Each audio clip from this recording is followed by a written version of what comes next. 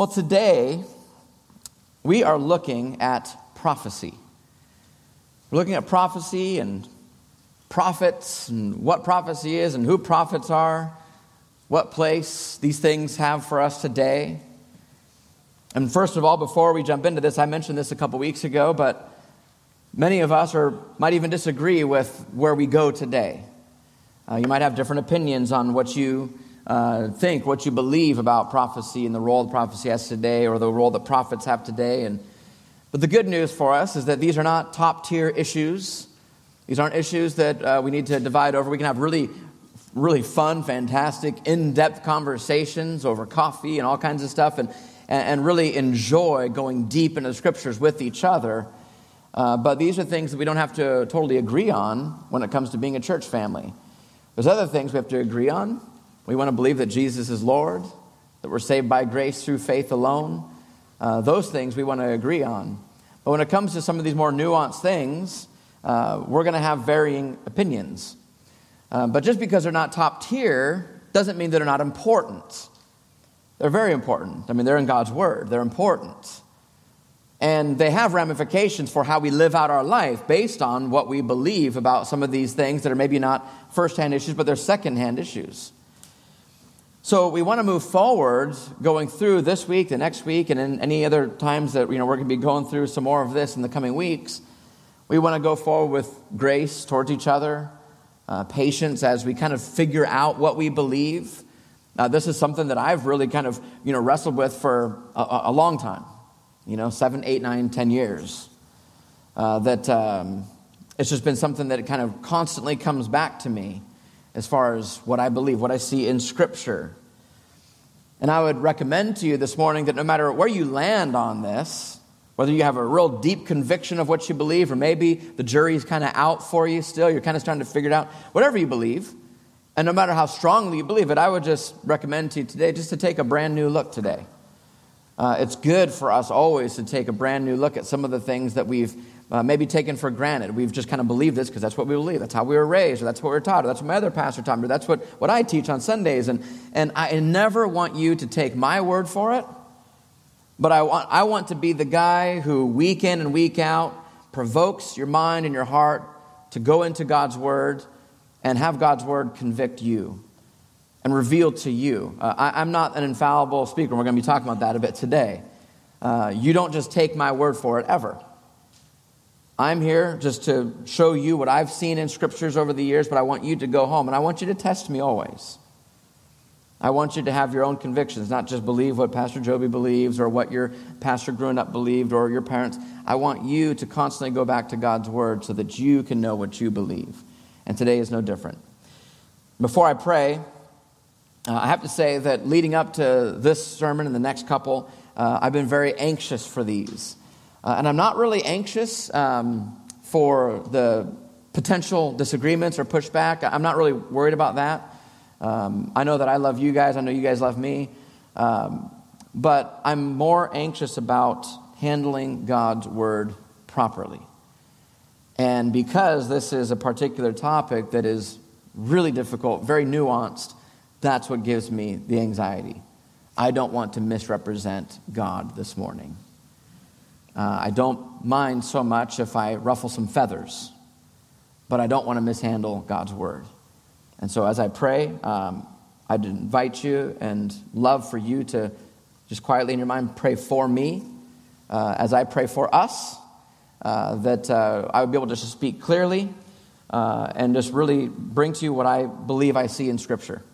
And also just be praying for yourself that you would just take these things, mull them over, get into the Word, and develop what you believe is revealed by Paul through the Holy Spirit in God's Word. Father in heaven, we come to you, God, opening up your book that contains your words. Your words contain your thoughts, your truth, the revelation of your character, your being, your desires, your plan, your will. And so we hold these books in our hands, And God, I hope and pray we don't take them for granted. These books that we hold contain the words of eternal life. They contain the words that are the power of the gospel. Words that have the power to transform our minds and conform our hearts to the image of your Son. You have spoken, and your prophets and apostles over the years have written these things down so that we can know who you are, so we can know your word, we can know your will, we can know your thoughts. And so we want to take very seriously every time we come to your word, every time we recite your word, every time we hear your word. We want to take it very seriously. And so this morning, I pray for myself and for us that we would look at your word today and know that it's not just a topic to study, but it is your word being revealed to us. So help us, Lord. Holy Spirit, we need you to guide us into truth this morning. Help us. Give us wisdom and discernment to understand what the Apostle Paul is writing down by your guidance and for us, your church. We thank you and we love you, and it's in the name of Jesus we pray. Amen. So we're in 1 Corinthians 14. I'm going to start a little bit back in 13, though, just to get a little context, starting kind of in the middle of verse 8, or in verse 8. So 1 Corinthians 13, verse 8. As for prophecies, they will pass away. As for tongues, they will cease. As for knowledge, it will pass away. For we know in part, and we prophesy in part, but when the perfect comes, the partial will pass away. When I was a child, I spoke like a child, I thought like a child, I reasoned like a child. When I became a man, I gave up childish ways. For now we see in a mirror dimly, but then face to face. Now I know in part, but then I shall know fully, even as I have been fully known. So now faith, hope, and love abide, these three, but the greatest of these is love. Pursue love and earnestly desire the spiritual gifts, especially that you may prophesy. For one who speaks in a tongue speaks not to men, but to God, for no one understands him, but he utters the mysteries in the Spirit. On the other hand, the one who prophesies speaks to people, for their upbuilding and encouragement and consolation. The one who speaks in a tongue builds up himself, but the one who prophesies builds up the church. Now I want you all to speak in tongues, but even more to prophesy. The one who prophesies is greater than the one who speaks in tongues, unless someone interprets, so that the church may be built up. So, big text this morning. We won't cover every little nuance here. We're going to be looking at tongues specifically in the coming weeks. But even as it pertains to prophecy, we're not going to be able to get into every single little detail. So we're going to try to get kind of a bird's eye view of this. Looking at prophecy, what it means to prophesy. What is a prophet? And are people who prophesy, whether we look at the Old Testament prophesying or the people who we might call people who prophesy today, we call them prophets. Paul says to desire the ability to prophesy, that it builds up the church. But what is it exactly? And this is just one section of Scripture that talks about it. There's so much more in God's Word about prophecy. As I'd mentioned, just time was not going to allow us to get into the depths and the nuances. And to be totally honest, this is what has been kind of giving me a little bit of anxiety and frustration preparing this sermon, because I can't get into everything. And in some ways, you might leave with more questions than you have answers. But we're going to do our best. In our day and age, today, and not just today, but through the years, but I think particularly in the last 10, 20, 30 years, we've seen a lot more kind of high-profile pastors and evangelists. And I say more in the last few years just because we have social media, we've got the internet, we've got TV, all those things. But this has been going on for many years. We're just more aware of a lot of this now. But you see a lot of high-profile pastors, evangelists, teachers that make some really big, bold claims. They usually start off with something seemingly benign, like the Lord spoke to me. The Lord's spoken to me, and here's what I'm saying to you. You need to listen. Or maybe something like, and the Lord is telling me right now that you insert some kind of a command. And all of this is kind of put on with a bit of a display of that this is the authoritative word of God being spoken to me into my mind right now, and I'm this mouthpiece of God, and so you should listen because I'm the man of God. I'm the anointed one. I've got some special access to God, and so you need to listen. And though we might commonly recoil at that, for those of us who know that there's something off with that kind of approach, we recoil at that. We go, that seems a little strange. But we don't realize that we actually do this ourselves in our own ways. Maybe more subtle, maybe not with the arrogance, those kinds of things. And that does make things different for sure.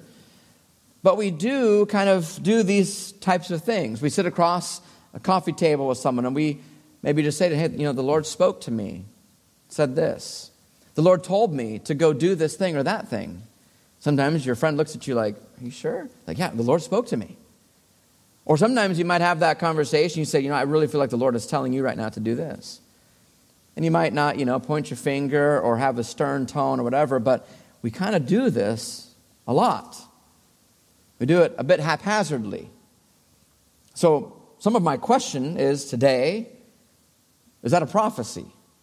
Is that what the Bible calls a prophetic word or a prophesying? Did you just get a direct word from God, some authoritative word that is from God, and now you're giving it to your friend or you're giving it to yourself to give yourself direction, similar to how the guy on TV would claim, but maybe just without all the fanfare? Is God still speaking to individuals directly today in that kind of a way? And if he does, then are you a prophet? If God does speak to you to do or say something or make a certain life decision, and you really feel strongly that God is leading that way, is that an infallible word from God? Infallible meaning that there's no mistake in it, that is definitely absolutely true and sure. Fallible meaning there can be some mistakes. I might be wrong. Infallible means that, no, this is from God. We believe that God's word, the Holy Bible, is the infallible word of God.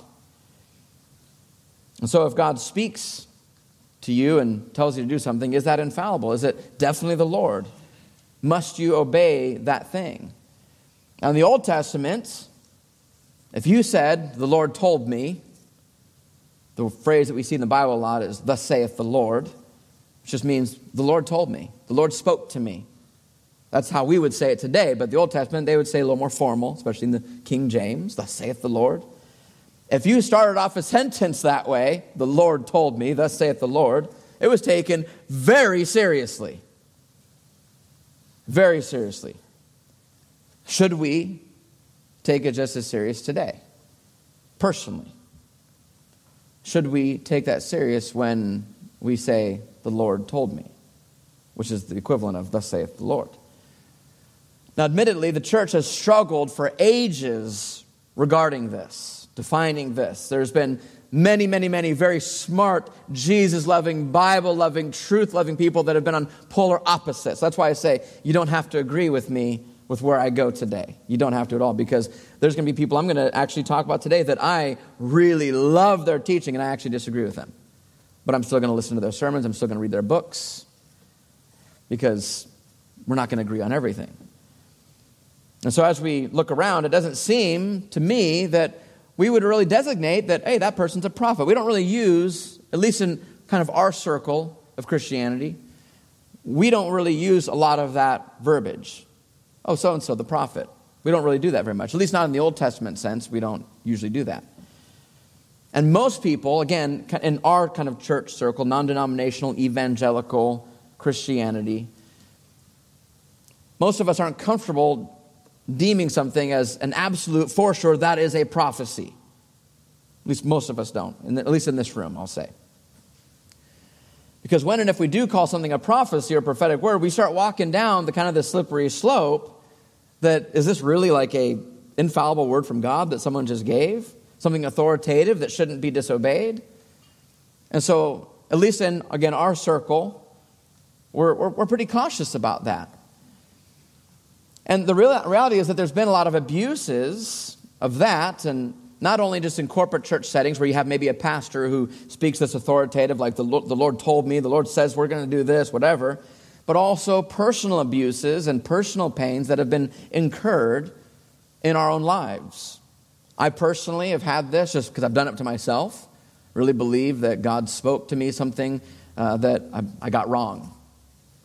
And I've done it also, too, where I've spoken that to someone else. And people have spoken that to me. Said the Lord's telling me. And it's happened so many times, particularly probably the first 10 years or so of my faith. Not as much in the last 10 years. I'm a little more cautious about those things. Personally saying something like that to somebody as well as thinking it for myself.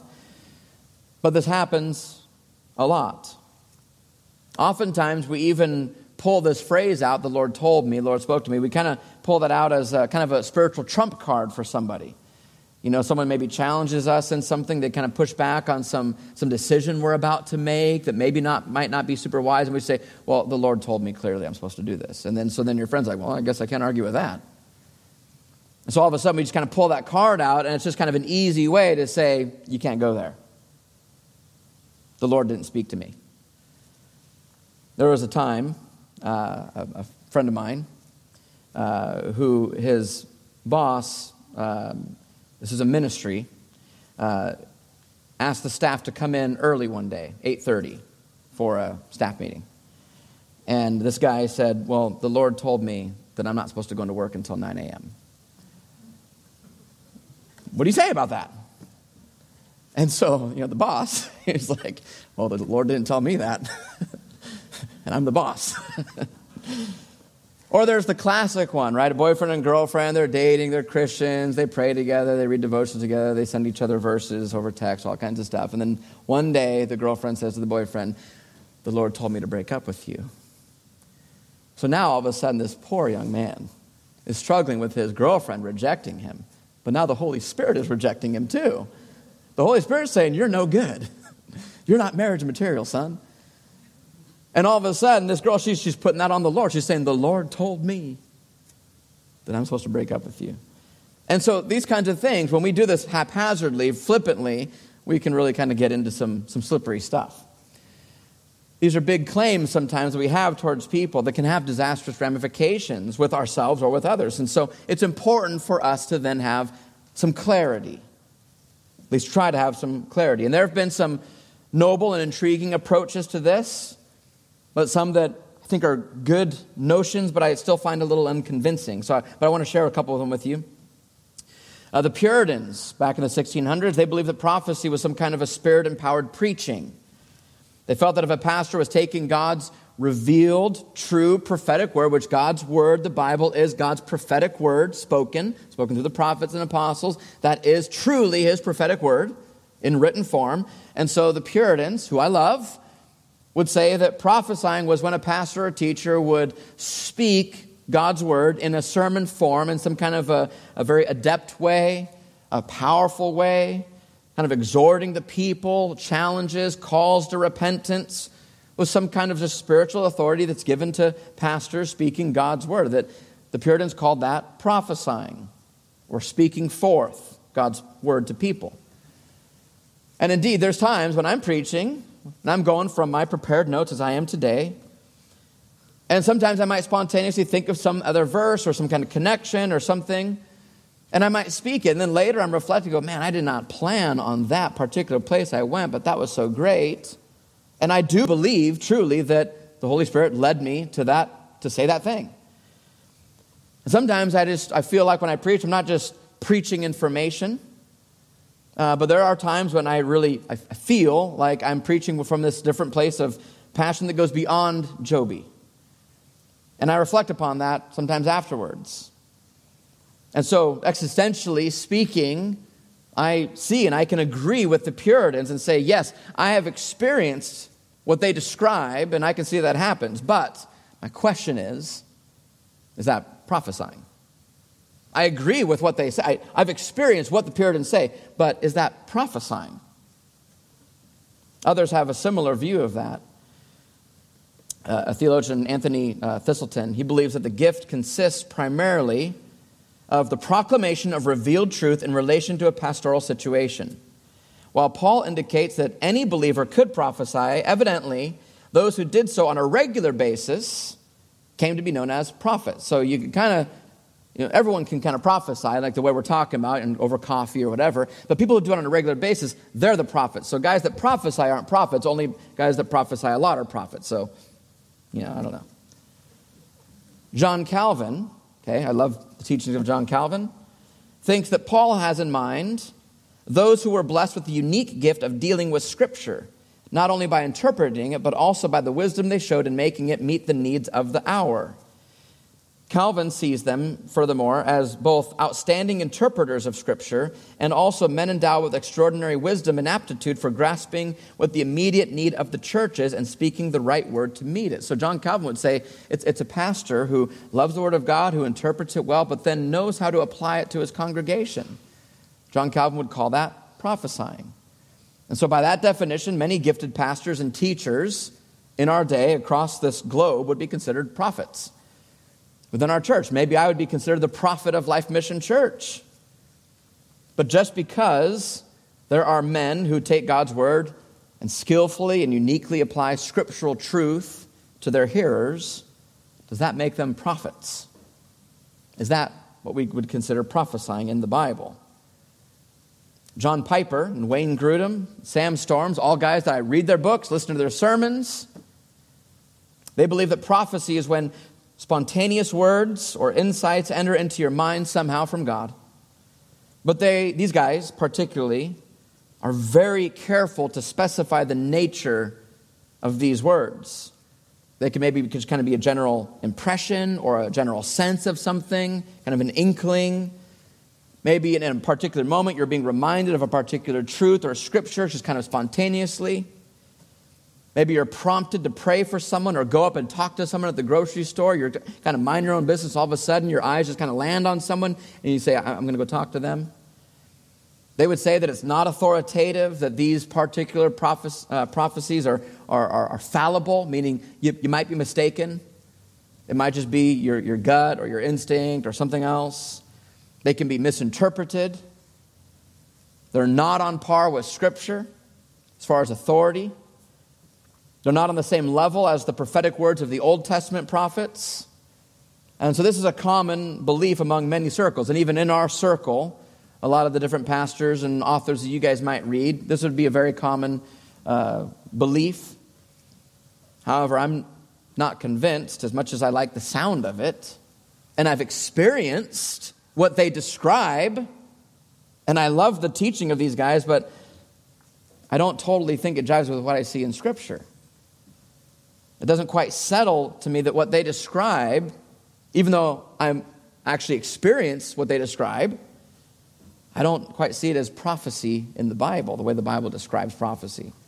And one problem that I have with it is that it seems that we're trying to define a phenomenon that we actually experience, and we're trying to force fit it into something we see in Scripture. We're starting with our experience, and then we're trying to go and put it somewhere in Scripture. So we're starting with the experience and trying to fit in Scripture rather than starting with Scripture and having Scripture inform our experiences. Too often we build our theology on what we experience in life. God must be this because this is how I feel. God must be this way because this is what happened yesterday. Rather than starting with Scripture saying this is how God is, and so this is how it makes sense what happened yesterday. This is how I compartmentalize and how I categorize what happened because I know what God's Word says. So sometimes we start in the wrong place. And so specifically in this instance, when we feel inspired or guided by something outside of ourselves, something spontaneous, whether it's me with preaching or having a conversation with friends, or you're praying, you start feeling a burden for someone, whatever it might be. Maybe you give some really wise counsel to someone, you walk away and go, man, I've never thought about that before. That was pretty good. That must not be from me. Whatever it might be, and these are things that we really experience, and we don't know quite what we would do with it. How do we explain those things? How to label that? And so then we try to retrofit it, I think. We kind of force the experience into some word or phrase that's found in the Bible. And so then we have a word like prophecy, which is a word we have a hard time defining. And so we say, well, those two seem to they fit. And that's what I feel like, at least that's what I do. I'm not saying that's what you do, but I feel like that's kind of what I do. I go, well, those things kind of look like they're sort of related maybe, but then if we kind of change the definition of prophecy a bit, I think we can make this work. It just feels forced to me. One reason I think it feels forced is that, let's just say maybe we like our definition of prophecy. It's what we just described, just kind of spontaneous words given to people or insights. Okay, so all right, that's prophecy. But we still haven't defined what a prophet is. Unless we make those who have those impressions, myself included and you, those inklings and impressions, unless we are calling ourselves now prophets because we get these prophecies. After all, I think it would seem strange to call those things prophecy and then not the speaker of those things to be prophets. It just seems like that would be strange if we didn't do that. But I believe that rightly we're hesitant to call people prophets because we do see that in the Bible the prophets had a huge role and a huge accountability for what they said. So I think it's right that we actually are hesitant to call people prophets or call ourselves a prophet because we see that in the Bible. That was a huge deal to say, I'm a prophet. So that seems right, but yet we're not hesitant really to call things that we say maybe prophecy or prophetic words or whatever. We're hesitant to call ourselves a prophet, but we're not hesitant to call what we do as prophecy or prophesying. It's almost as if we want the benefit of speaking things prophetically, but don't want the responsibility of being called a prophet. I think that's just a bit too convenient for us. Paul says the apostles and prophets laid the foundation of the church.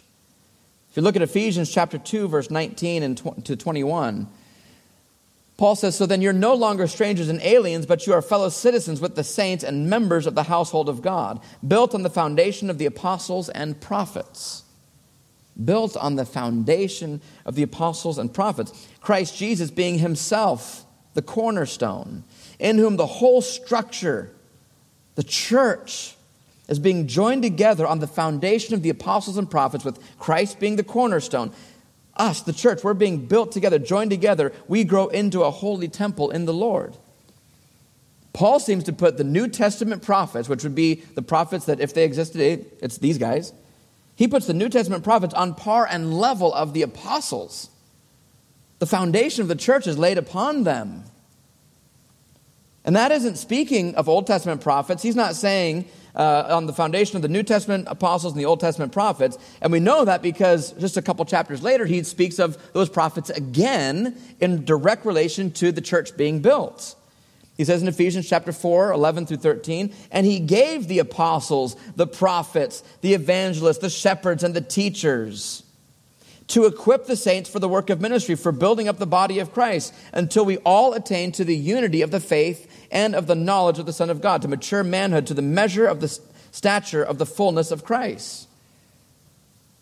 So these prophets are New Testament prophets. He's not talking about the Old Testament prophets and the New Testament apostles. They built the foundation. No, he's talking about New Testament prophets. Prophets that were in existence after Christ. And they built the foundation of the church. So if you've ever had a time when you feel like the Lord impressed something upon you, on your heart, and if you call that a prophecy or prophetic word, are you a prophet? Which apparently in the New Testament was on par with an apostle. It's the church being laid upon the foundation that you and I are laying when we have these impressions. Now, many will say, they'll push back on this, and you might be doing this already. Many will say, no, there's kind of capital P and lowercase p prophets. Kind of like the quote earlier that I was saying that Thistleton said that anyone can prophesy, but only those who regularly do it, they're considered prophets. So that's kind of Thistleton's way of saying there's kind of lowercase p prophecy, just kind of the inkling, the impressions over coffee. And then there's capital P prophets, the proper prophets. And they would say something like, just like, for instance, everyone shepherds, everyone pastors. You pastor your kids, you shepherd your wife, you shepherd your friends, but only some are capital S shepherds that actually shepherd over a church and have this calling and what we might call an office, a role of being a pastor or shepherd. Or they say, hey, we all teach. We teach our kids, we teach our friends, we teach in Sunday school, we teach in our community group, We teach in coffee shops, but only some have this spiritual gift and are called to be capital T teachers in the body of Christ, to teach corporately doctrine and truth. And so they would say that in the same way, everyone can prophesy, or many people prophesy in a small way through encouragement and wisdom and things like that, exhortation, but only some are called to be capital P prophets. And just because, they would say, just because we lowercase p prophesy doesn't mean that I'm a prophet. Just like just because you shepherd your kids doesn't mean that you are a pastor.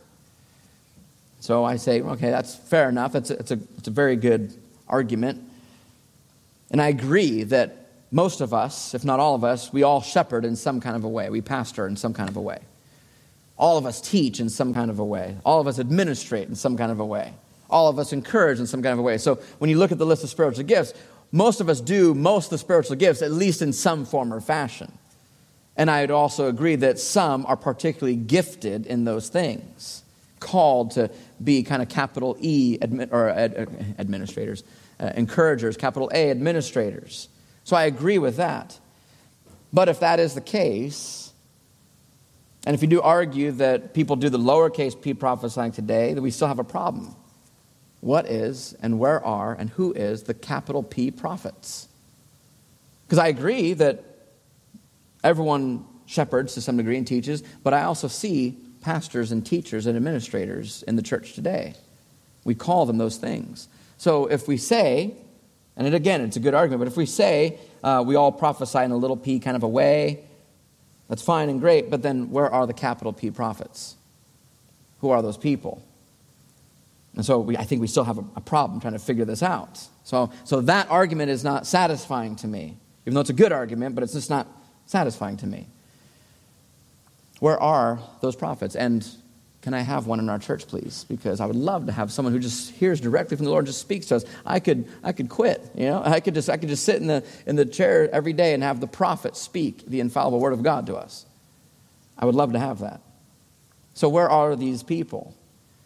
Now many, though, if not most, of people who believe this, argue this way, they say, no, they're not like Old Testament prophets who speak infallibly, but they are different than Old Testament prophets. They are fallible. They're not the infallible speakers of God's truth like the Old Testament prophets. It's different. And even Wayne Grudem and others, and many other very, very, very gifted men, believe that New Testament prophets are different than Old Testament prophets. New Testament prophets are fallible and could have a mixture of error in their prophecies in the early church. But then my question is, why?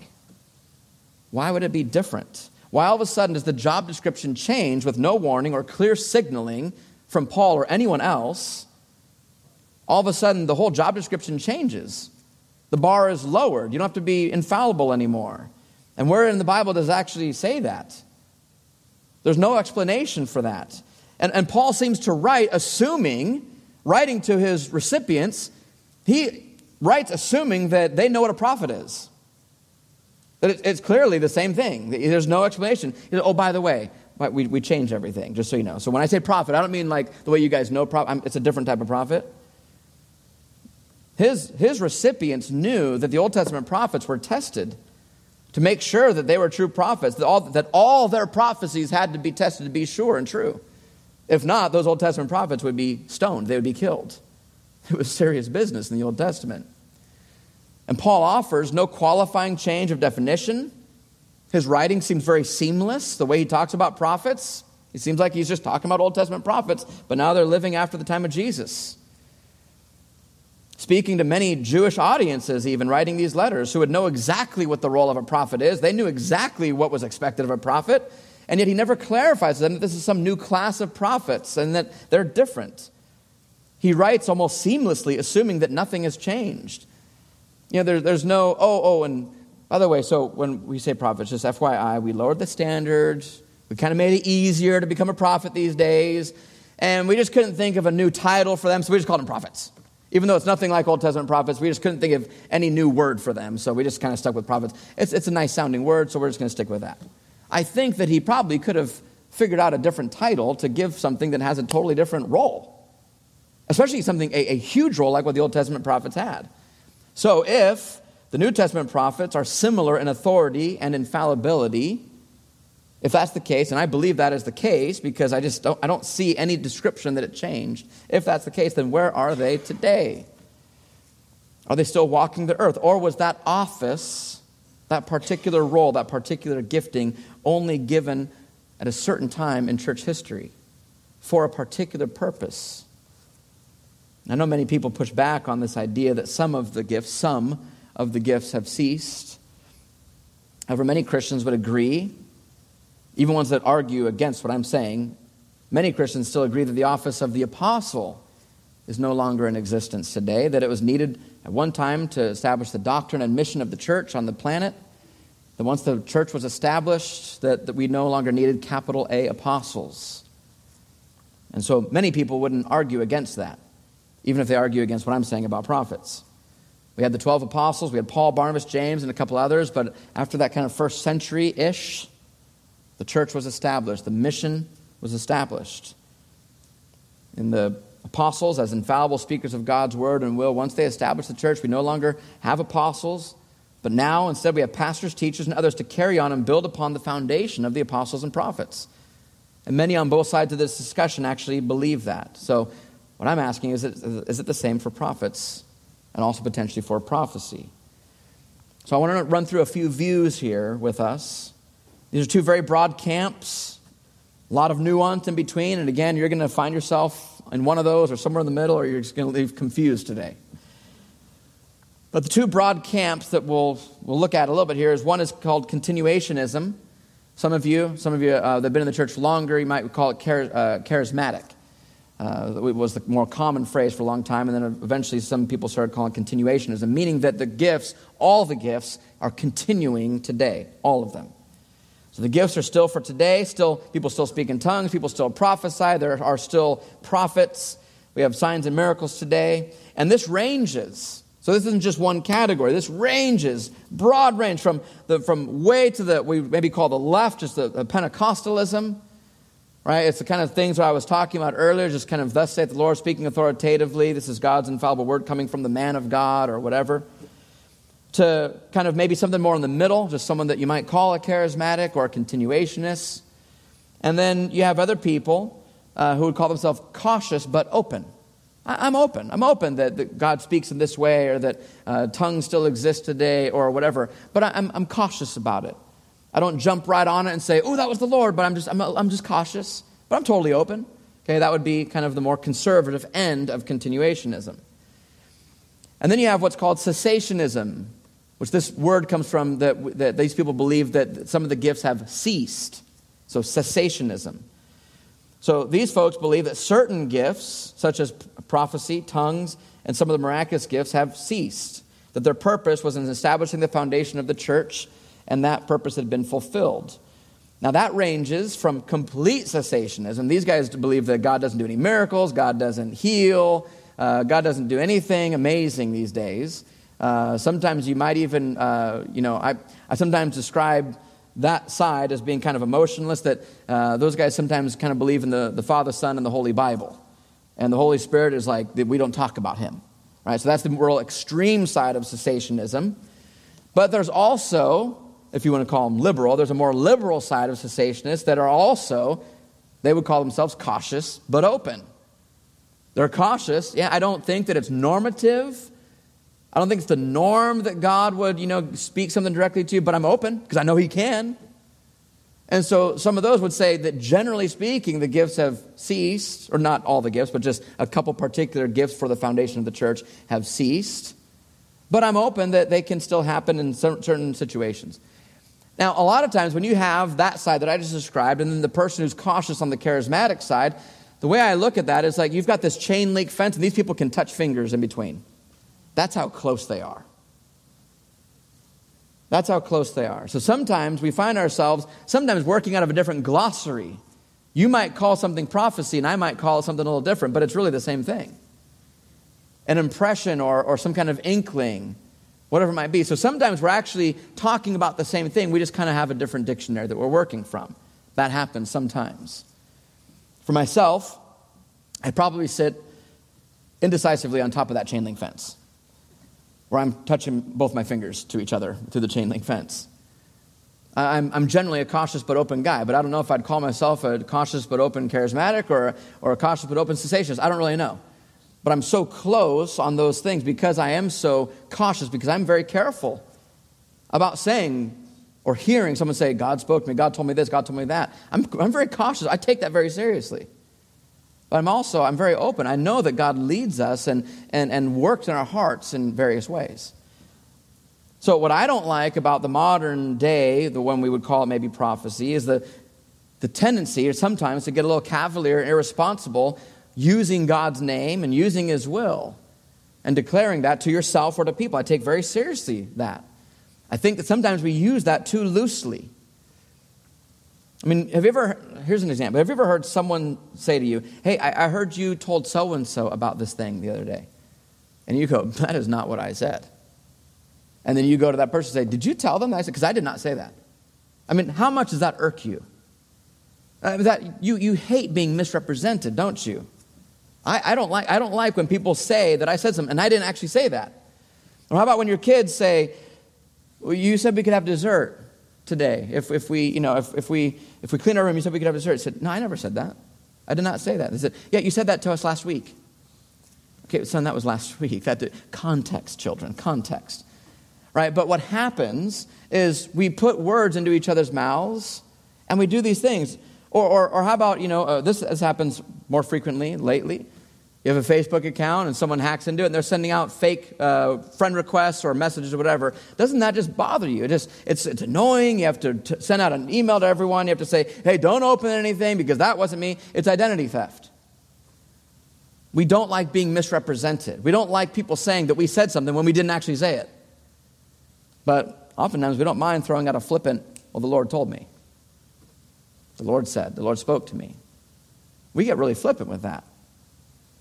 In the Old Testament, they took that very seriously if someone said, the Lord told me. I take that serious as well. I take that serious for myself.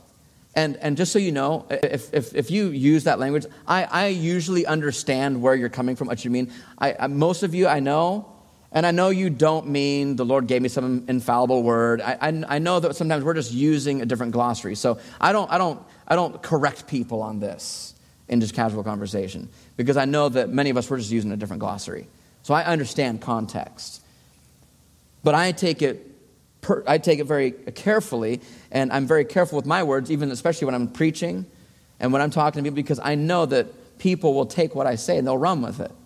So I am very careful. You will very rarely, if ever, hear me say some of the things I said, like the Lord spoke to me. Even though I feel like the Lord, He puts impressions in my heart and He leads me in certain ways, I'm careful with my words. I don't want to lead someone into believing that Joby has some special, red line to Jesus. Because the reality is we all have the same red line to Jesus. It's God's Word. It's the Holy Spirit living inside of us. You've got the same Holy Spirit, the same Bible that I've got. But just because something can be abused, the way I'm talking about, that we can get flippant, just because it can be abused doesn't mean we should throw it out. Doesn't mean that it's wrong. So I understand that. And so that's why I appreciate the careful approach of some like Wayne Grudem and John Piper and those guys, John Calvin. They have a more nuanced way of using the word prophecy. So I appreciate that. I think they're very careful. And I think that many of you, as I've talked to you, I think you're very careful with how you use phrases like the Lord spoke to me. And if you use words like prophetic word, I know that most of you are very careful people. And so I appreciate that. And I know that, again, we're using different glossaries. However, I still don't believe, personally, that we should call that prophecy or even authoritatively something from the Lord. Because, again, my question is, if that is prophecy, then are we prophets? And I'm not convinced that prophecy, as Piper and Grudem spell it out, is actually prophecy. It seems to me that if the prophets, along with the apostles, were pivotal in speaking God's authoritative word in the first century to establish the church and set the church on her course for the Great Commission that God has called her to be on, I believe that was for that time. I believe that New Testament prophets function the same way as Old Testament prophets. They're tested and tried and true prophets who spoke the infallible, revealed word and thoughts of God, just like the Old Testament prophets did. They went around the region, spoke God's word, prophets proclaimed the good news, apostles planted churches, and together, as partners, they established these churches on the firm foundation of the new covenant with Christ as the cornerstone. They revealed God's revelation of his Son and his plan to show the big picture of God's redemptive plan that was previously hidden to the Old Testament prophets, but now being revealed to the world. I find it unlikely that the apostles spoke God's infallible word. Many of those words have now been recorded in our Bible that we study and trust in, and they were partnered up with prophets who spoke fallible prophecies. I find that very unlikely. It's like putting together an all-star dream team, a basketball team with 3 guys who can sink every shot from the paint, from the three-point line, and then 2 guys who miss half their shots and airball it from time to time. I find that very unlikely. I'm going to set the foundation of the church on these apostles who speak infallibly and these prophets who sometimes blow it. I find that unlikely. To set the foundation of the church upon those guys, to me it seems like the apostles and the prophets both spoke infallibly, representing God for the purpose of establishing the church. And this isn't just based on logic, I don't think, but other biblical examples that we don't have time to get into, unfortunately. But it seems that in some kind of gradual time, as those 2 offices fulfilled their purpose, they were no longer needed. Those particular offices, apostle, prophet, ceased. Was no longer needed because the foundation is laid, and now the pastors, teachers, administrators, encouragers were now building upon the foundation laid by the apostles and prophets, with Christ Jesus being the cornerstone of the church. So what does this mean for us then today?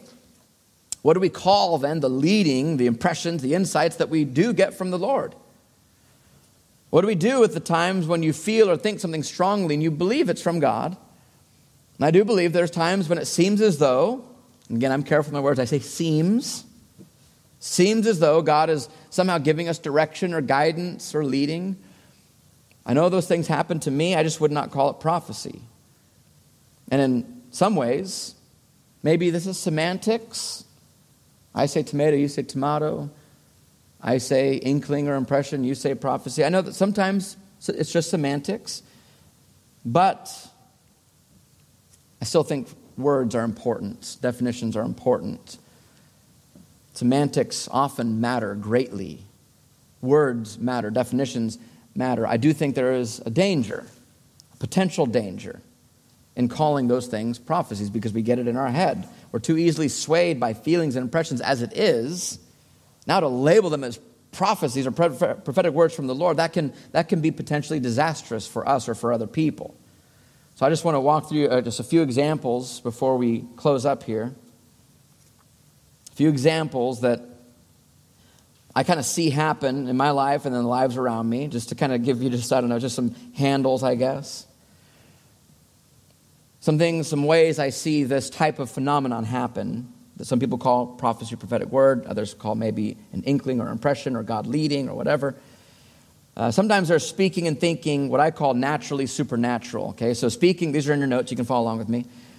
Speaking spontaneous spiritual counsel to a friend, praying for someone who comes to mind, feeling led to speak or act in a certain way. We experience that. We also experience sovereign speech, bringing up certain topics out of the blue in conversation, some kind of coincidence. I can't believe you just brought that up. That's so crazy. We say things like, that's so the Lord, whatever. Sometimes we can over-spiritualize these things. A more charismatic person might say, I got a word from the Lord for you. The Lord spoke to me for you. Someone who leans more cessationist might just speak more naturally. Something I just might call that sometimes, like if I'm speaking to someone and the Lord somehow shows me, impresses upon me something to speak to them. Or maybe I see someone in a store and I feel like I'm going to go talk to them and I normally wouldn't do that. And so I walk up to them, I start talking or whatever it might be. It's spontaneous. Sometimes I just call that sanctified insight, sanctified wisdom, sanctified thinking, a renewed mind. Joby of 15 years ago would never do that because Joby of 15 years ago was so much more selfish. I had far less faith in the power of the gospel to change someone's life just by a spontaneous meeting. But over 15 years of the Lord moving in my heart and changing me, and the Spirit actually working powerfully in my mind. Now when I go out to the grocery store, I'm actually looking for people to talk to. 15, 20 years ago, Joby was looking to stay away from people. But because my heart's been changed so much by the power of the Holy Spirit, And so that's kind of a little bit of a misnomer, is that a cessationist doesn't believe the Holy Spirit doesn't work in a believer's life. Because I look at the last 20 years of my life and I see the Holy Spirit working powerfully. And so when I am going out into the marketplace, I'm actually looking for people that I can share the gospel with. I never used to do that. But I don't over-spiritualize it and say, man, the Lord just, gave me this word for the Lord for that person. For me, the way I define it is the Lord has just sanctified my heart and my mind in a way to where now I'm just looking for people to share the gospel with. So I don't over-spiritualize it. But again, some of that could be glossary. Someone calls it, a divine appointment. Other people just say, I'm just kind of looking for people to share the gospel with. Maybe it's a growing heart of compassion. But I would still very much give credit to the Holy Spirit for that. And with sovereign speech, going back to that one, these are things not done on purpose. I remember one time I was preaching, and I mentioned that I had epilepsy as a kid.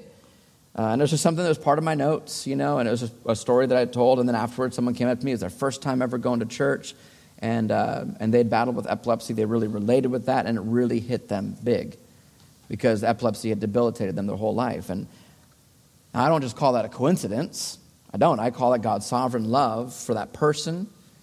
God somehow bringing to mind as I'm preparing just to share that story. I wouldn't call that a prophetic word.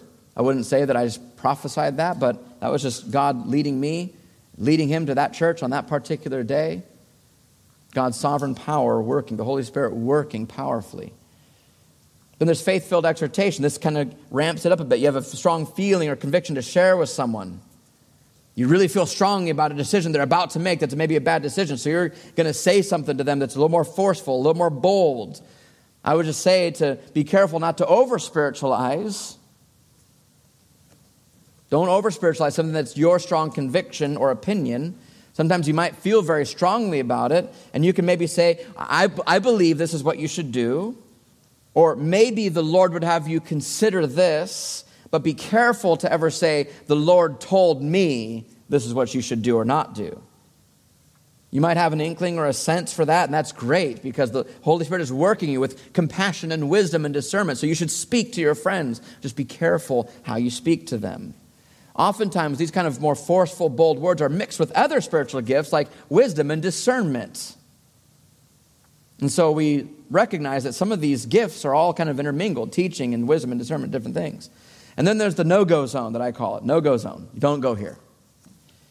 For others, and even speaking to yourself, be very cautious of declaring, the Lord told me for sure. This was definitely absolutely from the Lord.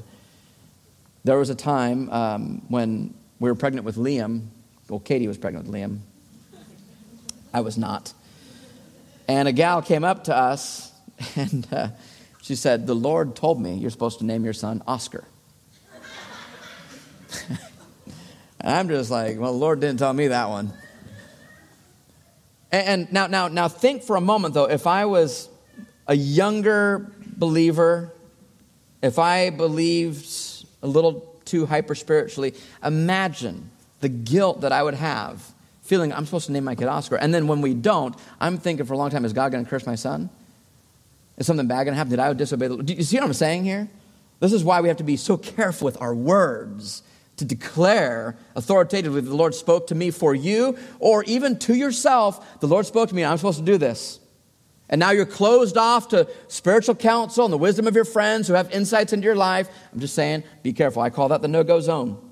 Don't go. That's the spiritual mic drop. The Lord spoke to me, and so if you don't listen, you're disobeying. Don't do that.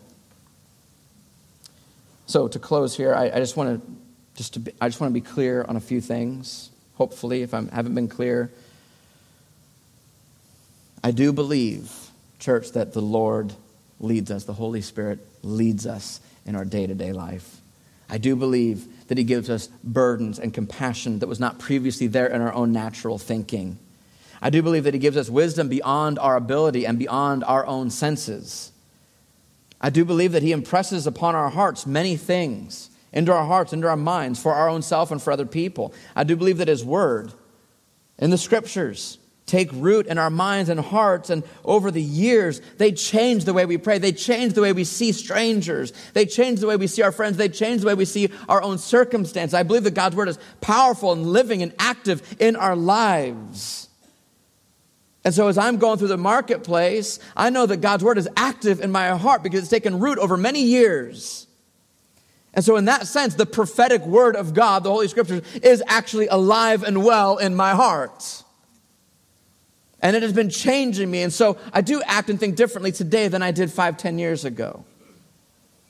And I do believe that God sovereignly causes us to encounter people in crazy ways. Some people call it miraculous ways. Some people call it sovereign ways. Sometimes it's just semantics. But I do believe that God leads us in his sovereign will and ways in our life.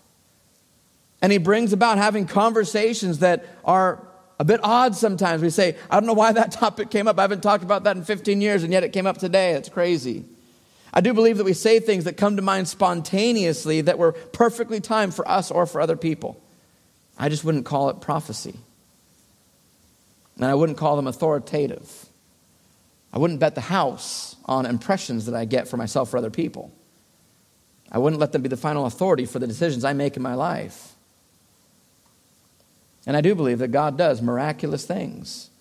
And again, if you disagree with me on my conclusions, that is totally, totally fine. I've believed this way for 7 or 8, 9, 10 years. So if you've been in this church for 3 or 4 years, nothing should change for you after this day. Because this isn't something I newly believe now. And you're going, oh, I'm out of here, right? This is how I've been living my life. This is how I've seen God's word. And so if you want to call these things prophecy and prophetic words, I totally understand. Totally understand. These guys, John Piper, Wayne Grudem, they call it that too. I'd love to hang with them. I'd love to hang with you. However, for all of us, I would say this. Whether you believe they're direct prophetic words from God or whether you do, as I believe, they're the fruit of sanctified minds or some kind of impression or leading of the Spirit, I would say this. These should not be our primary source of guidance. They shouldn't be the deciders in our choices. They shouldn't carry the same weight as God's word. And I'd go so far as to say they shouldn't be sought after. As if we say like, well, if only God would show me, if only God would give me a sign, if only God would speak to me. Don't seek after those things. Seek God in his word. Don't let them be directive, just some confirmation or maybe preparation. And know that we don't need those things to live and survive. God's word is our bread. God's word is our daily bread. Let's pray and ask the Lord to help us. And I pray that you guys would wrestle with this on your own.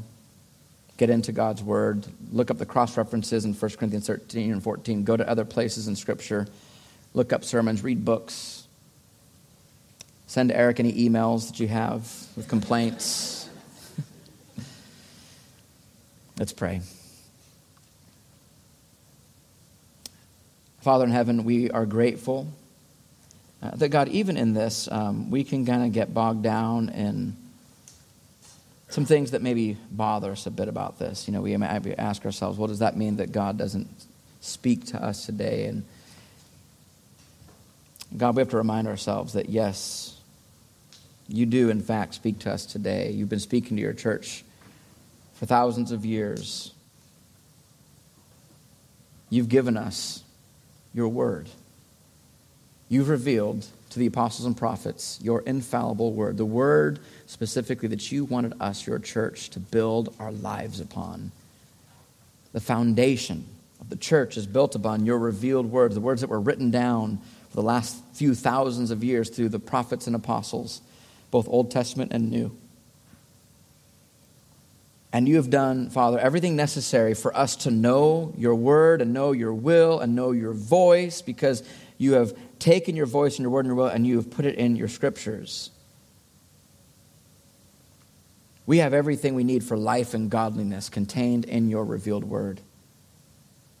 And we're grateful, God, when you lead us in different ways, when you put someone on our heart in a particular way, we're praying or we're walking around, whatever it is. We love that you're active in our life. We love that your word is active in our hearts, that brings to mind other people. We love that your word, finding root in our hearts, actually gives us wisdom for the different circumstances in our lives and for the lives of people around us. God, just remind us that you have given us all that we need to know you. You've given us your Son, and you've given us your scriptures. We thank you, Lord, for the apostles and prophets that laid the foundation of the church. And God, help us in our spiritual gifts, whether pastors or teachers or administrators or encouragers, people who have just uncanny wisdom, discernment. God, help us to build upon the foundation that was laid by the apostles and prophets. Help your church be built. We want to see this church and the church in this world come to full maturity, as your word says. So help us, Lord. We thank you, Holy Spirit, that you lead us and guide us each day. You lead us in your word. You lead us in our life. We love you and we thank you. It's in the name of Jesus we pray. Amen.